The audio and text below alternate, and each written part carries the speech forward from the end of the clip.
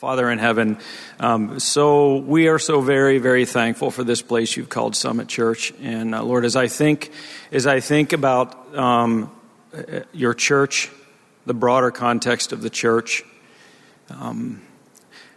we are so thankful for what you do, for how you bind us together, seeing so many good things going on around our community, around our world through other healthy churches. Thank you so much for being the head of our church, for being the head of Summit Church. Lord, we commit that right now to you, recognizing we are simply the body, and it's our great desire. We make this confession right now. It's our great desire, Lord, that everything we do, everything we think, everything we say, whatever you would put our hands to, wherever you would have our feet to take us, would all be done in accordance with your good and perfect will. In Jesus' name, amen. Cool. As Corey was setting up, you'll notice there's an elder who's missing, and that's Jasper, because Jasper and Sarah had their baby boy yesterday. So that's awesome. And then the cool thing, kind of church twins, you might say, because Matt and Lee Heidenberg also had a baby boy yesterday. So I don't know what's in the water at Summit, but it's good. We wanted to teach together as the elders together. It's interesting. Was joking around with a friend, I think it was Thursday night, and she said, "Oh, it's Vision Sunday. You're not going to preach, so I don't have to come." And that's not what we want from these types of Sundays. We're focused on Jesus Christ, the Word of God. So the format is a little more distributed in terms of something, but you will receive teaching. So if you came specifically because there wasn't going to be teaching, gotcha. You will be taught from the Word of God. And if you were expecting some sort of statements from men, you will receive a few of those, but far more statements from God, our ruler and Savior. So we want to go through essentially mission and vision. And it's interesting, you know the mission of our church, or at least I hope you do if you've been here a while. That's to glorify God by making disciples who exalt Jesus Christ. So if we could put that up on the screen just so we can see the reference of that. That's from Matthew 28, right? 18 to 20, Jesus came and said to them, "All authority in heaven and on earth has been given to me." Jesus has the authority. "Go therefore and make disciples of all nations, baptizing, like we just did, them in the name of the Father and the Son and the Holy Spirit." But not just that, teaching them to follow or observe everything that I've commanded you. And lo, or behold, I am with you always to the end of the age. So we know this mission. First question for the elders would be, how do we know if we're fulfilling our mission? How do we know if we're fulfilling that? How do you measure it? Is it something you feel? Is it something you can keep a tally of? What does that look like? Anyone really anxious to start? Todd, you're making great eye contact, so I'm just going to call on you. I'm not don't make gonna, eye contact. Before this, I was in the business world, and it was easy to measure how you were doing in the job you were in. And then the Lord determined it was time for me to come into ministry, which became a very frustrating thing, trying to determine how we actually measure whether or not we are fulfilling the Great Commission. Because, as Bjorn said earlier, we're really simple. Like the measurable things that you can look at in the church are number of baptisms, how many people are coming on a Sunday morning, what giving is, but the temptation, if you make those your measurable units as it relates to the fulfillment of the Great Commission, you can get really twisted up about how you pursue those things. So it's been like a 15-year, you can't think in those terms, frustration. So I think, too, one measure is what's going on with me, as well as in our leadership group, and that's been growing. It's been great. And I think as leaders, we're to set examples, and I don't always set a great example, but I know God's working on me and my focus. So I think that's a huge step in our growth. Yeah. Oh, go ahead, Dennis. Yeah, I would second that. I think you are a great example to me, anyway. And I think also, how do we measure it in our own life is important, because it's a difficult thing to measure in my own life, let alone the life of the whole congregation. But it is, what we're looking for is the fruit of the Spirit. Love, joy, peace, patience, kindness, goodness, faithfulness, gentleness, self-control. Is that characterizing our congregation. That's good.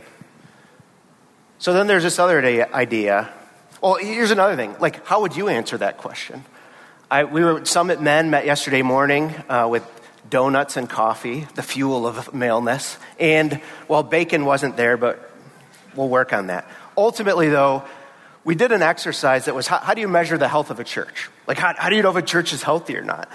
We put stickies up on the wall, and it was so encouraging to see how much the men shared from their hearts, but fueled and driven by a biblical perspective of what health in Christ Jesus looks like. So there wasn't a lot of things, like there were things that were good, but everything was biblical, and everything was according to what God has laid out in his word.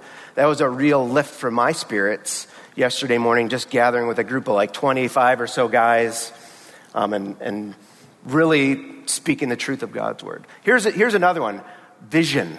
So if you look at the next slide, vision, when you hear that word, what do you think of? It's a very interesting word. You could take it like hyper-charismatic, like you're in this ecstatic state that you're experiencing something that no one else is. Maybe when we say the word vision, we just think of, like, I don't know, some people just have gifts, talents, and abilities where they can lay things out better for what might be in the future. All these ideas of vision.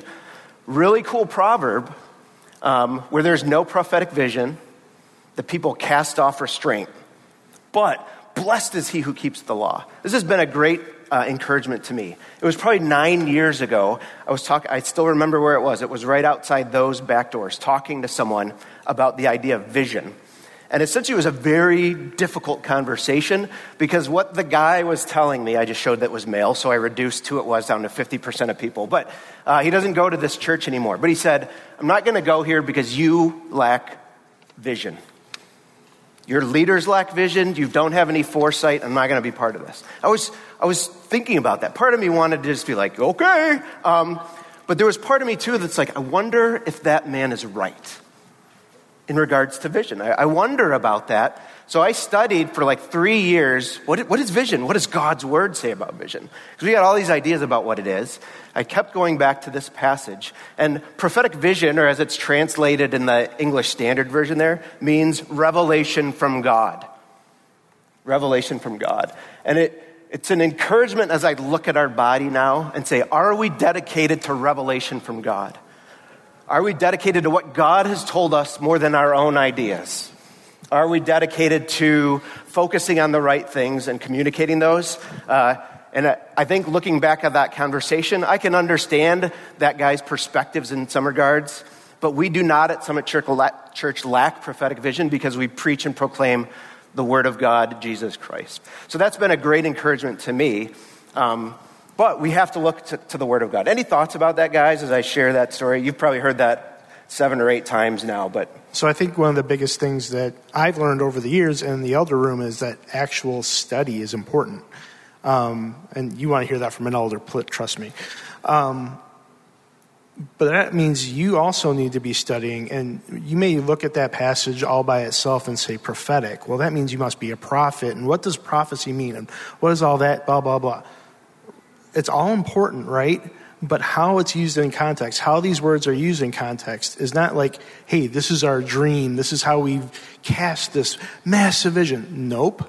That's not what this word prophetic means. It means that we're using the word of God the way that it's meant to be used. Yeah, thanks, Peter.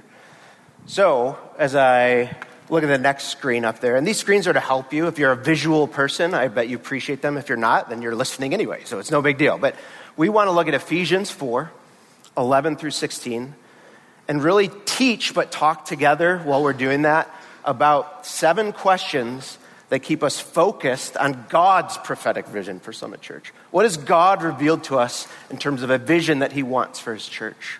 What does God want his church to look like? What does God want us to do in the church? Now, there's nothing in a single verse of Scripture that is exhaustive, that completely covers all things. This is a comprehensive view, but all these things are what God wants his church to look like. So Ephesians 4, 11 through 16. So if you brought your Bible, whether in a digital form or a physical form, we got some physical up here, a digital, that's good. we want you to open your Bibles up and look at these, because we want to both teach and talk about these things at the same time. So, these are 7 questions we need to answer in regards to God's prophetic vision for Summit Church. First question, when you look at the passage, he gave the apostles, the prophets, the evangelists, the shepherds and teachers, into verse 12 there, to equip the saints. So Todd taught about this last week, right? In terms of that, those offices, all word-based, all focused on proclaiming the word of God. God gave them to us to equip the saints. So first question is, Todd, are we, as leaders, equipping the saints for the work of ministry? I would sure hope we are.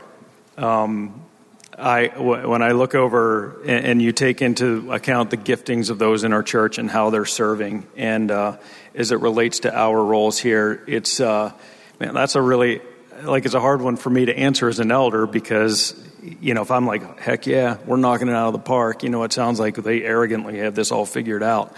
But as we watch the fruit that's being expressed by the church, I would say that that is revealing that we are actually getting after it the way the Lord intends. But I'd like to say something that kind of bounces back a slide or two that plays right into this. You'll notice Jasper and I, if you're new with us today or newish to our church, we do the bulk of the preaching, 2 of us. We had, Bjorn mixes in, Sam mixes in, and that's very intentional. And so when you look at the prophetic vision that's provided by the church, we don't have one guy at the point determining how things should go, and then the elders responding to that. We believe in Christ as the CEO, as the head of the church, the one that provides a group of men who humbly work to humbly submit to him, letting him determine where we go and what we do. So if equipping the saints to do the work of the ministry falls on our shoulders, that would be our great desire, is that we would always be looking to him for what's next. Yeah, Dennis, you said something before in meetings and as we've just talked individually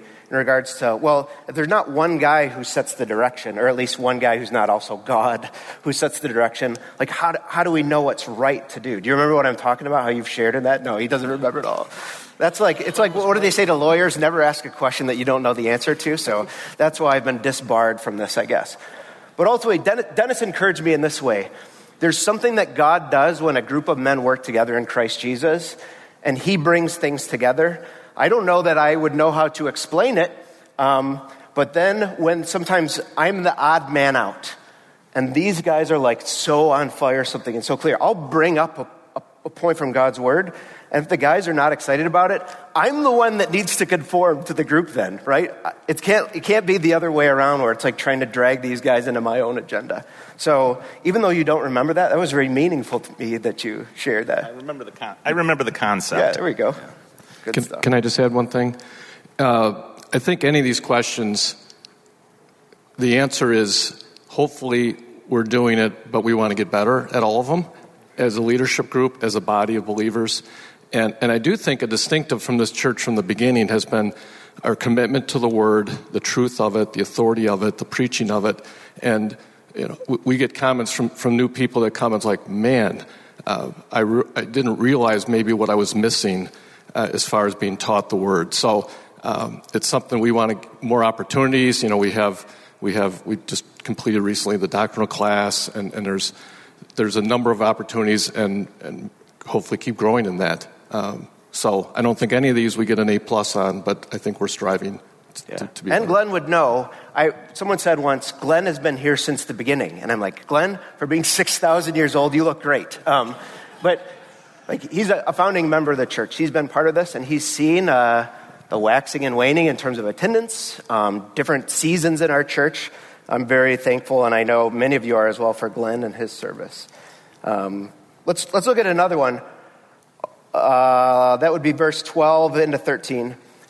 So this word offices, the shepherds and teachers, the pastors and teachers, are to equip the saints for the work of ministry, for building up the body of Christ. Are you seeing that in your Bibles, right? So are we all working? Are we all working? Not just Todd and Jasper, for example, or not just Vicky, But are we all working to minister for spiritual growth? What do we think? We need to more. Like, if I can just use this as an example, right now Jasper and others are walking through biblical counseling training because the need continues to be great for those that need to be covered with the Word of God and taught through and by the Word of God, and that requires saints to be able to help other saints with life's issues by using the Word of God. So this is a very clear example of how we're trying to train right now others to manage and handle the Word of God in the counseling setting. And so Jasper's walking a group through over the next year, training them to be ready to biblical counsel. And I'm supposing there are some out there that have heard us say, yeah, we can't, neither Jasper nor I, or some of our leading counseling ladies can counsel you right now. We need to pass you to somebody else. It's just a matter of we must do this, and the other saints must be willing to learn and grow in handling the Word so that we can help each other, and it doesn't just fall on the shoulders of 2 or 3 or 4. With that being said, that means all of you need to be ready to even counsel each other.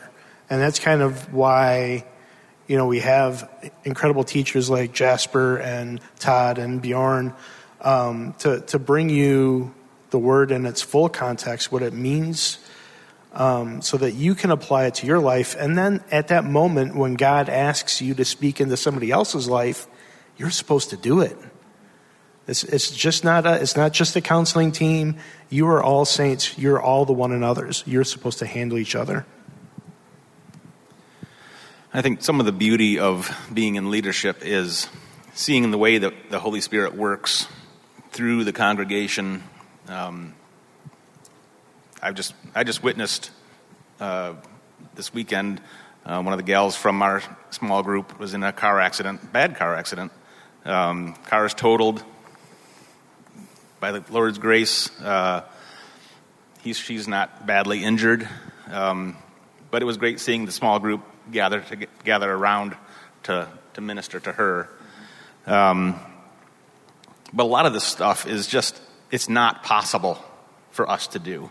When I think about equipping, that word in the Greek is this idea of completeness or perfectness, and so it's basically filling up what is lacking in all of you, and it's correcting the things that are wrong in all of you.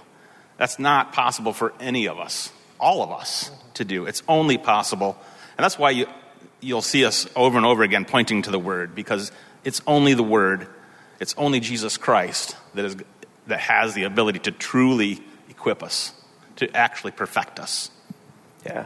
There's this question then, right? So a bunch of elders get up in front and they're like, hey, you need to minister more. Hopefully it doesn't sound like that. But a plea for ministry, but ultimately there's this question that people ask. And I've heard so many people ask, how do I know what kind of ministry God wants me to do? So the right question, right? The right question. How do I know what to do? I want to help. I want to be part of that work of ministry, but I don't really know how to jump into it or to get connected to it. It's helpful to think in 3 ways, and this might be different than you've thought about ministry before, but we think it lines up really well with Scripture. And the first one is, there's this idea of planned and programmatic ministry. It's really easy to understand what that is.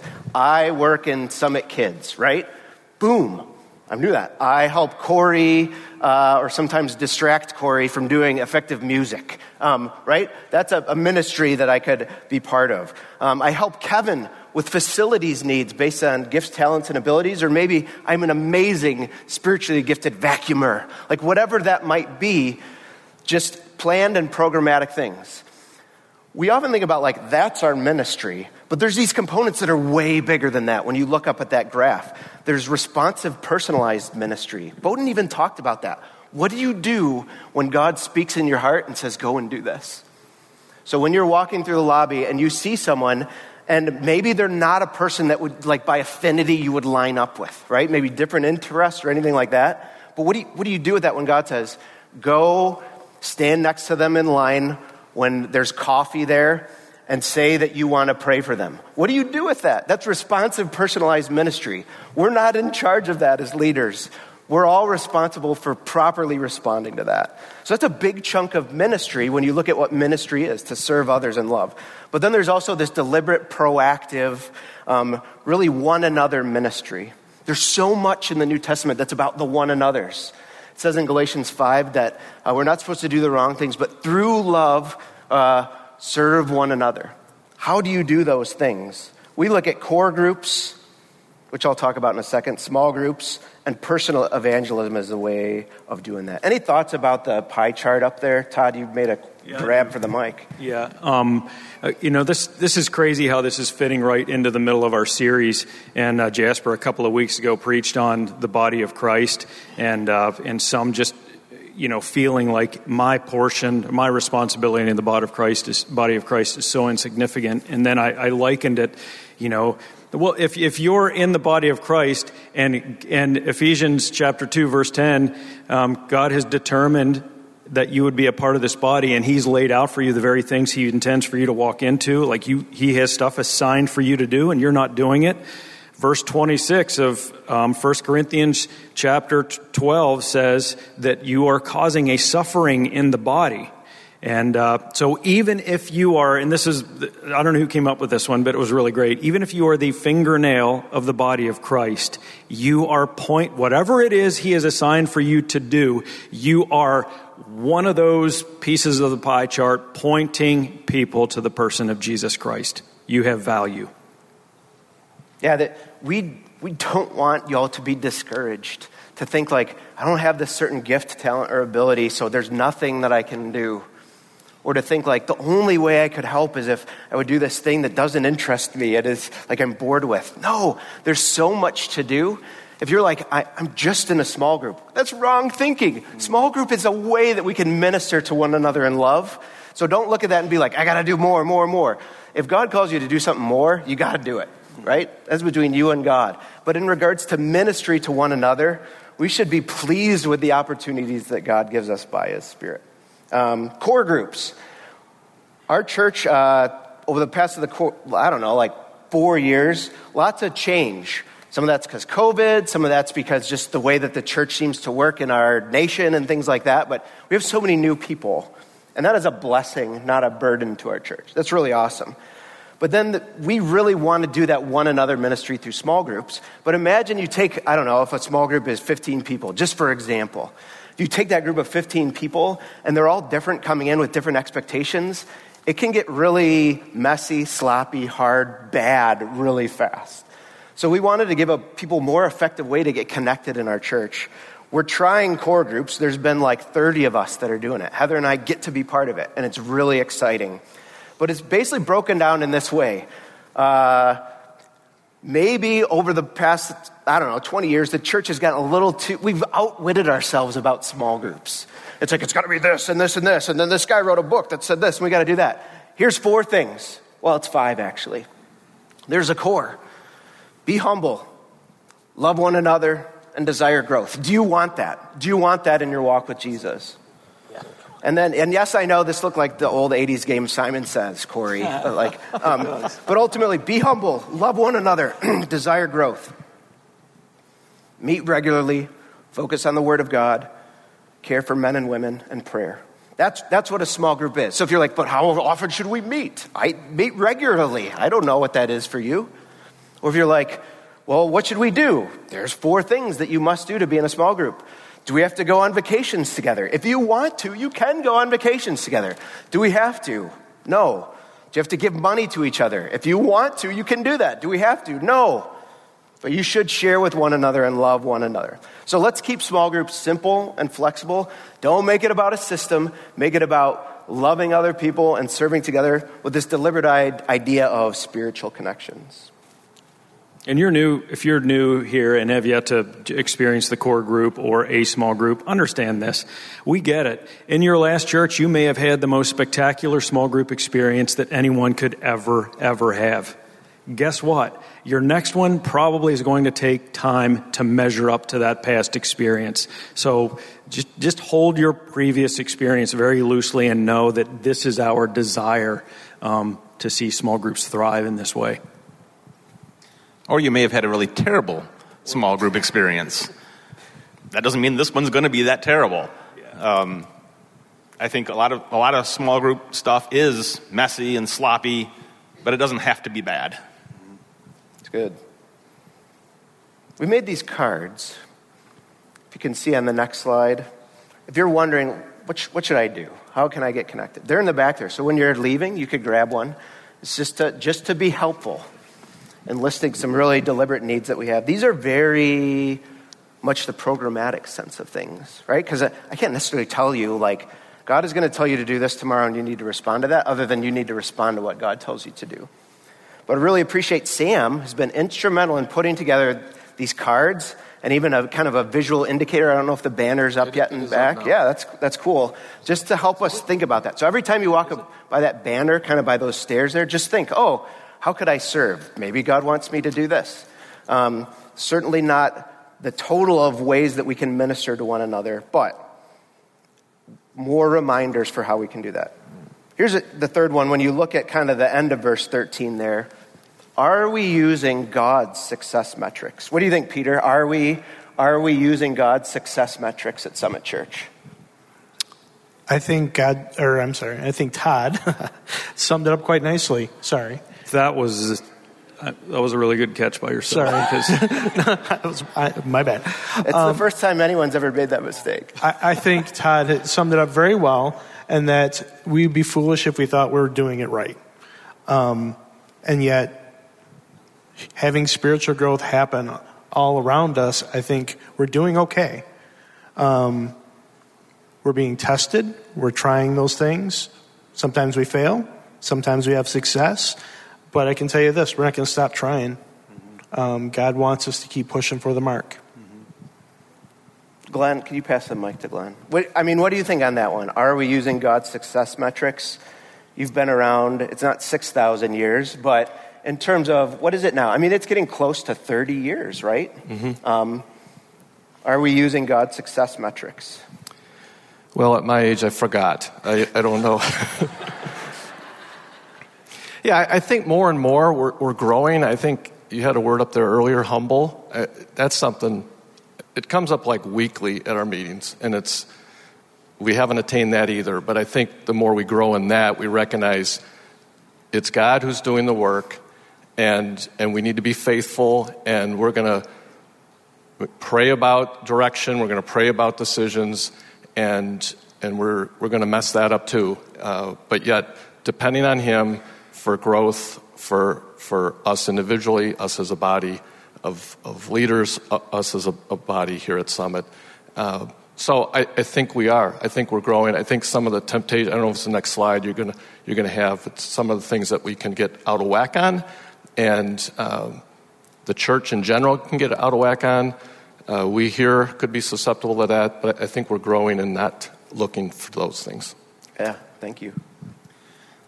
It's also, I think the more kind of counter to our culture we begin to seem, the more we're measuring up to this metric. Because this metric is saying until we all attain to the unity of faith and to the knowledge of the Son of God, to a mature man. So we as a body are to be being conformed to the measure of Jesus, the Son of Man, which is the reason our foundation is the Word of God, Jesus Christ. And so that's our primary metric. We're never going to meet it, at least not until glory. That's good. So let's look at three metrics, because here's the question. It's great if we talk about a bunch of stuff. We want that to be the way that we think collectively. If this body, that is, if you, being part of this body, are thinking wrongly about God's success metrics, like, we are in trouble. That would not be good. So if people come in with, this is the measure of a healthy church, but that's not found in the Word of God, bad news. It's only going to hurt us. So there's three metrics that can ruin a church when misused, right? So if we measure just according to attendance, that can run contrary to John 6:66. Do you remember that? Jesus basically is talking to people and he starts to say really hard things. And it's basically the sequence of people saying, I'm out. Eat your flesh and drink your blood, I'm out. He's down to just the disciples. He's like, are you going to leave me too? So sometimes when you look at 2 Timothy 3 and 4, there's this aspect of God's word proclaimed that is supposed to get at the body, get at us, and say, you need to correct your thinking. It's a rebuke, a correction, an exhortation. And when you do that, some people do not like that in their flesh, and they go away. There's pruning that God does, right? We've talked about that so much in the past. So you can't just base it on attendance. It doesn't mean attendance is bad, right? Healthy things grow, but so do unhealthy things. If you ever had cancer, you know that. Or a goiter. That would be really weird, very noticeable. Finances, if we just base it on finances, if we're focused exclusively on finances, that'll ruin the church. That's what God's word says. And then here's the tricky one, baptisms and conversions. How could that be bad? I'd encourage you to read from Matthew there, Matthew 13:23. It's the parable of the soils, or the parable of the sower. God wants to grow us spiritually. So if we just say, I accepted Christ, boom, now I'm at it. No, he wants us to change and transform and grow. And the church is a significant part of that by the power of the Holy Spirit, right? So a baptism and a conversion is a great thing. Praise God. In Luke, it says that angels rejoice in heaven when someone is saved. It's a beautiful thing. But people are to grow spiritually in their life, and that's an indicator, that spiritual growth, just as much as a baptism or a conversion. That's the ultimate Todd nod, I call it in my head. It's good. He goes, I'm always going to have something to say, so I just don't want to dominate time. But it's like, what happens when you're in a dry season in church ministry and attendance isn't behaving the way you think it should, or finances aren't behaving the way you think they should, or you're dependent on a number on a piece of paper that says we baptized this many and we only did 6 in whatever year. It's like that can be hard on the soul. And one of the things the Lord has communicated to me personally over the past years, he's like, I'm calling you all to remain faithful to what I've called you to. Your portion, your role in the body, just remain faithful, and you entrust the rest to me. And he was even to the point where he's like, hey, what if I choose to close the doors of the church while you're an elder? Like, that's a hard thing to even think about. But he's right. He's the head of the church. If it were on him, and he determined, which it is on him, and he determined that Summit Church would no longer exist in 2026, that's on him. It's not on us. Remain faithful to what he's called you to, and entrust the rest to him. So far, we don't think Jesus is saying that, by the way. Not at all. And if you're curious and you need to know, consider why you need to know, but we are trending in a pretty solid direction as it relates to numbers. I think one thing with the numbers, people get caught up in numbers because it's a tangible thing, easy to measure. But when you begin to seek numbers, you begin to water down truth. You begin to cater to people's desires, and the desires of people, James says that's what leads us into sin. So. Another question, right from verse 14 there. So look at verse 14, right? This is not a TED Talk. This is the Word of God. Do we have doctrinal stability at Summit? And I think this one we could probably answer quickly. It's kind of like, yes. Next question. But any thoughts about that? Like, how's our doctrine? Any concerns, or even amongst the body? Is there things you're seeing where you're like, we should teach on this specifically because we're seeing this? Yeah, I think the root of that question comes down to what our hermeneutic is, and amongst us and Jasper, we're very aligned. I mean, as we've taught in many places, I know in my end times class, if you have a different hermeneutic, you're going to come to completely different conclusions on a lot of topics. Yeah, what would you say the word hermeneutic means? Good point. It's the method of interpretation, how we interpret Scripture, because clearly there's figures of speech, there's allegory, there's, but allegory. You didn't say Al Gore there, did you? I did not say Al Gore. That'd be weird. No. Yeah. Inventor of the internet. That would be an inconvenient truth.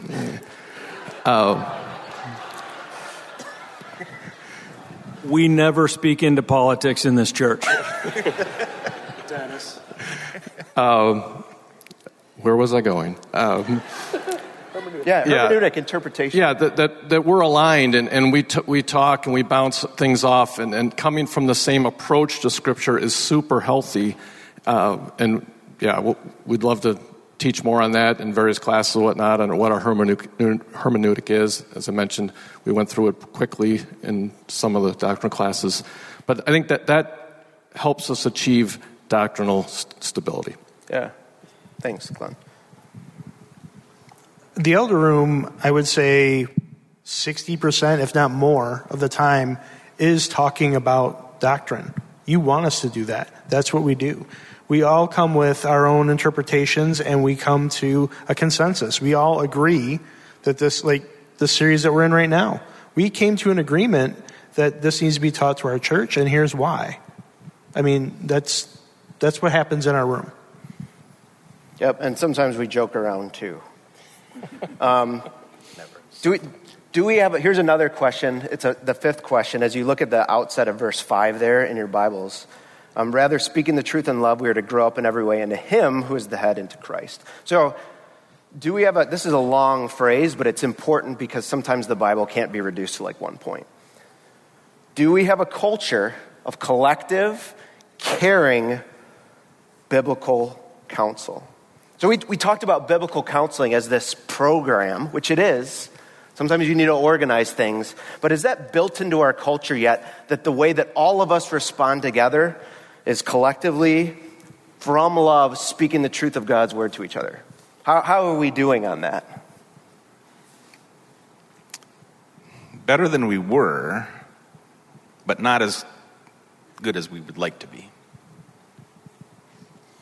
Yeah, and I think in our small group, well, all the small groups have gone through this discipling book, and I think that's except the core group. Sorry, guys, but it's all right. Yeah, and I think that's been a great focus because basically, I think if I remember, the definition is doing spiritual good for somebody, and input, and that can be, as Bjorn said, a formal counseling situation, or it can just be like an encouragement in Christ from someone passing in the hall, and like in our small group.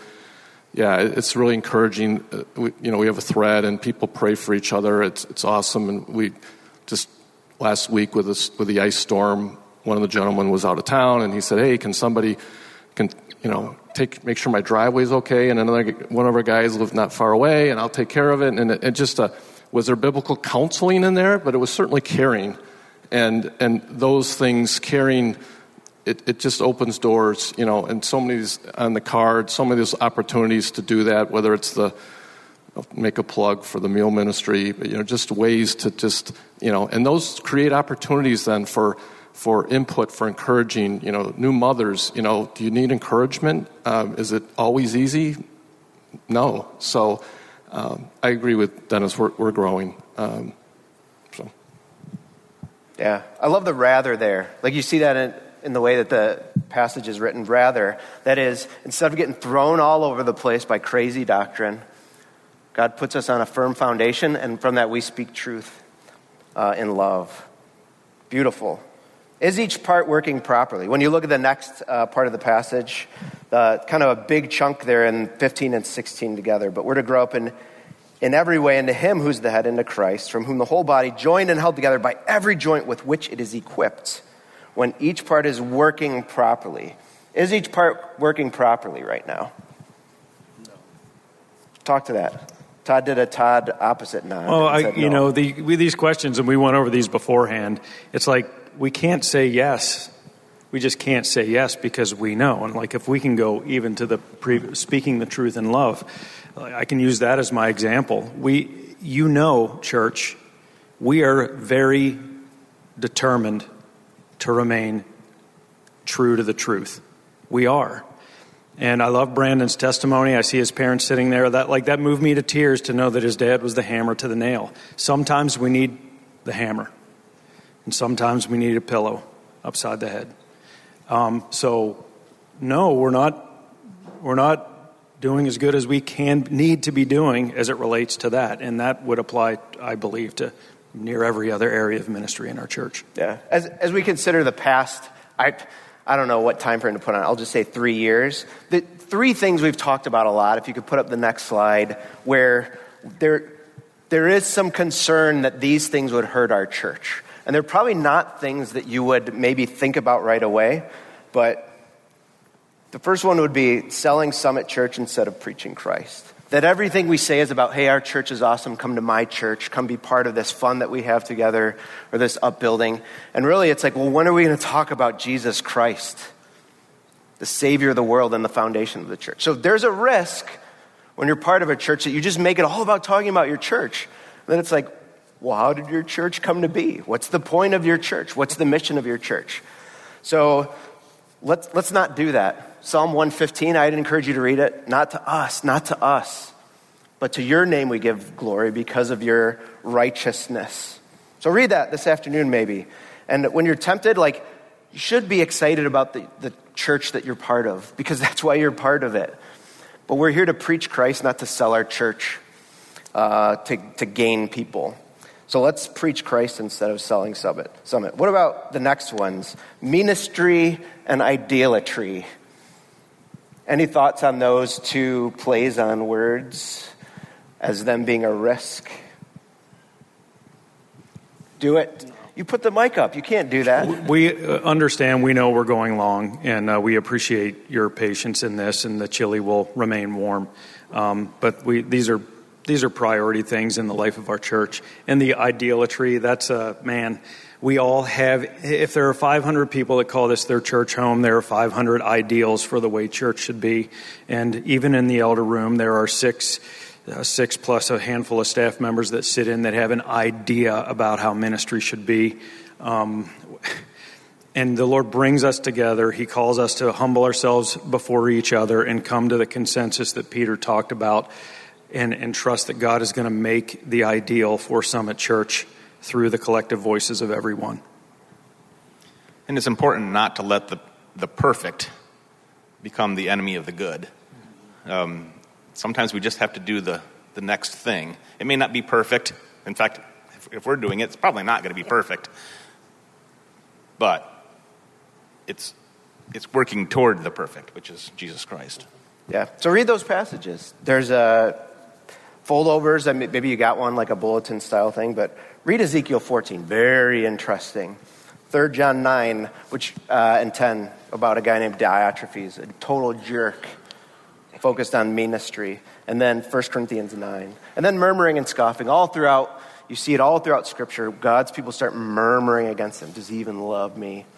Why did he give me a leader like this? I want a leader like that. And sometimes when ministry doesn't happen, when ministry is made about us, or idolatry is taking place, then we start scoffing. We look down our nose at people, or we get angry and speak negatively. So that will kill our church if that becomes part of our culture, to murmur against God or scoff against what he's called us to do. So read those passages. Almost done. Are we growing in love is really the next point. Are we growing in love? Just a reminder that we are supposed to be growing in love. God wants us to grow. He wants us to seek spiritual growth. It is a real thing. God is not against there being a growth in attendance. But is there growth in love? And there's way more coming on that in 1 week. Remember the end of chapter 12? He's going to show us a better way. Yeah. Good plug. So a shift. You can jump 2 slides. Can we do that even? That's just a review, but missions, one thing that I mentioned during that financial part is we're not going to be part of the GCC anymore, and we really want to focus on missions, but also think about it in a bigger way than just missionaries. So as you look through that sheet that you can maybe have printed in front of you, you can reference that later in the week. But Diana, if you could go to the last slide, there's 3 things we want to exhort you with during a new season at Summit. First, people more than processes, obedience more than expertise, and prayerful progress is more important than perfection. So we're looking into three things. Can you talk about Ireland? Don't worry about the time. Like you said, the chili will remain chilly and it will remain warm. And I know, and I appreciate the children's ministry people that are working now. I've worked with 5th grade boys. I know about this time when you're like, God, rescue me from whatever you put me into. So like, I get that, and we appreciate them. Just share a little bit about Ireland. Can you do that? Yes. The Martha in me wants to say amen to the service and let's go on our way. But I'll be Mary for a moment. Who did the Lord commend? Ireland. Wendy and I and our son Caden and a friend went to Ireland in June. And as we toured around the island, we saw maybe one church. Yeah, you see these magnificently beautiful structures, but there really was no church presence in Ireland. I came home, I'm talking to a fellow pastor who's a pastor up in Traverse City, and he's like, hey man, we're planting churches in Ireland. You want to be a part of that? He says, at least we want to. And so that's like right when we came home, and I'm like, wow, it's more than coincidental. And then some random guy in Belfast sends me an email. I don't know who he is, and he says, hey, I'm coming to the U.S. I'd love to talk to you about church planting in Ireland, the Republic of, not Northern Ireland, so the main part of Ireland. So slam all three of those things together, and fasting through the month of February, it's like, Lord, do you want us to at least check out what's going on in Ireland? And so that's a potential. Cool. Bahamas, that's another thing we've been praying about. Jasper has a connection he used to work with, who has essentially, it's like a ministry school in the Bahamas. He's going to go there in May to check it out, but also do some teaching. It's really a ministry of equipping equippers. Right? How do we equip church planters so that they can be sound and right? There's a lot of people who are interested in planting churches. How can they think rightly about both what God's word says, but what does God's word say about planting churches? So be praying about that, more about that after Jasper gets back. And then we continue to contribute to Jamaica and Pastor Obed there. That's not something we're going to stop doing in this year. Be praying about all those things, but also please think of missions as in, around, and beyond. It has to start in your home. It starts in this body. It's in your community in regards to personal evangelism. And then we do want to go places. But missions is not just missionaries. It is a responsibility for the whole church to do those things. I appreciate you being so engaged and listening. Even some of you younger ones, it's great. We are going to pray now, and then one more quick song. And then there is time, as there should be, for chili. Pray for the meal. Can you pray for the meal too? Absolutely. Double prayer. Father, as we have looked at this passage in Ephesians, we see the importance of your word, and both your written word and your word in flesh, Jesus Christ. And we are thankful for what you are doing in Summit Church, in each of us, and collectively as a body. And Lord, we just pray that you would continue to grow us into your image, that we would be a church characterized by the truth of your word and by the love of your Spirit. And Lord, we thank you for the things that we can do together. We think of this chili cook-off and the food that's been prepared, and we just pray that you would bless it to your use in our lives. And we pray all this in your good and glorious and great name.